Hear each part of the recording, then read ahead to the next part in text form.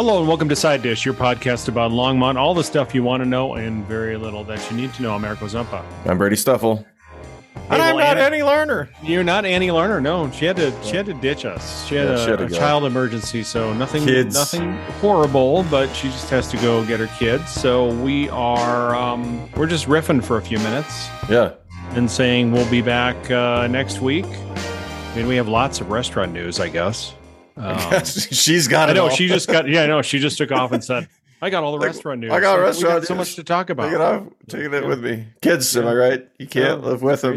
You can't abandon them. I will say one thing, Brady, before we end this quick little snippet trailer, if you will, teaser for next week. Is I was shocked to see that Big Five is gone. Did you know that Big Five Sporting Goods was gone? And no, I didn't know Big not Five. like I felt like, wow, that was kind of weird. I just drove by it and it was gone. So, yeah, it was okay. Like it was there, I went once or twice and was like, yeah, there it is. That was like my desperation sporting goods place. So yeah.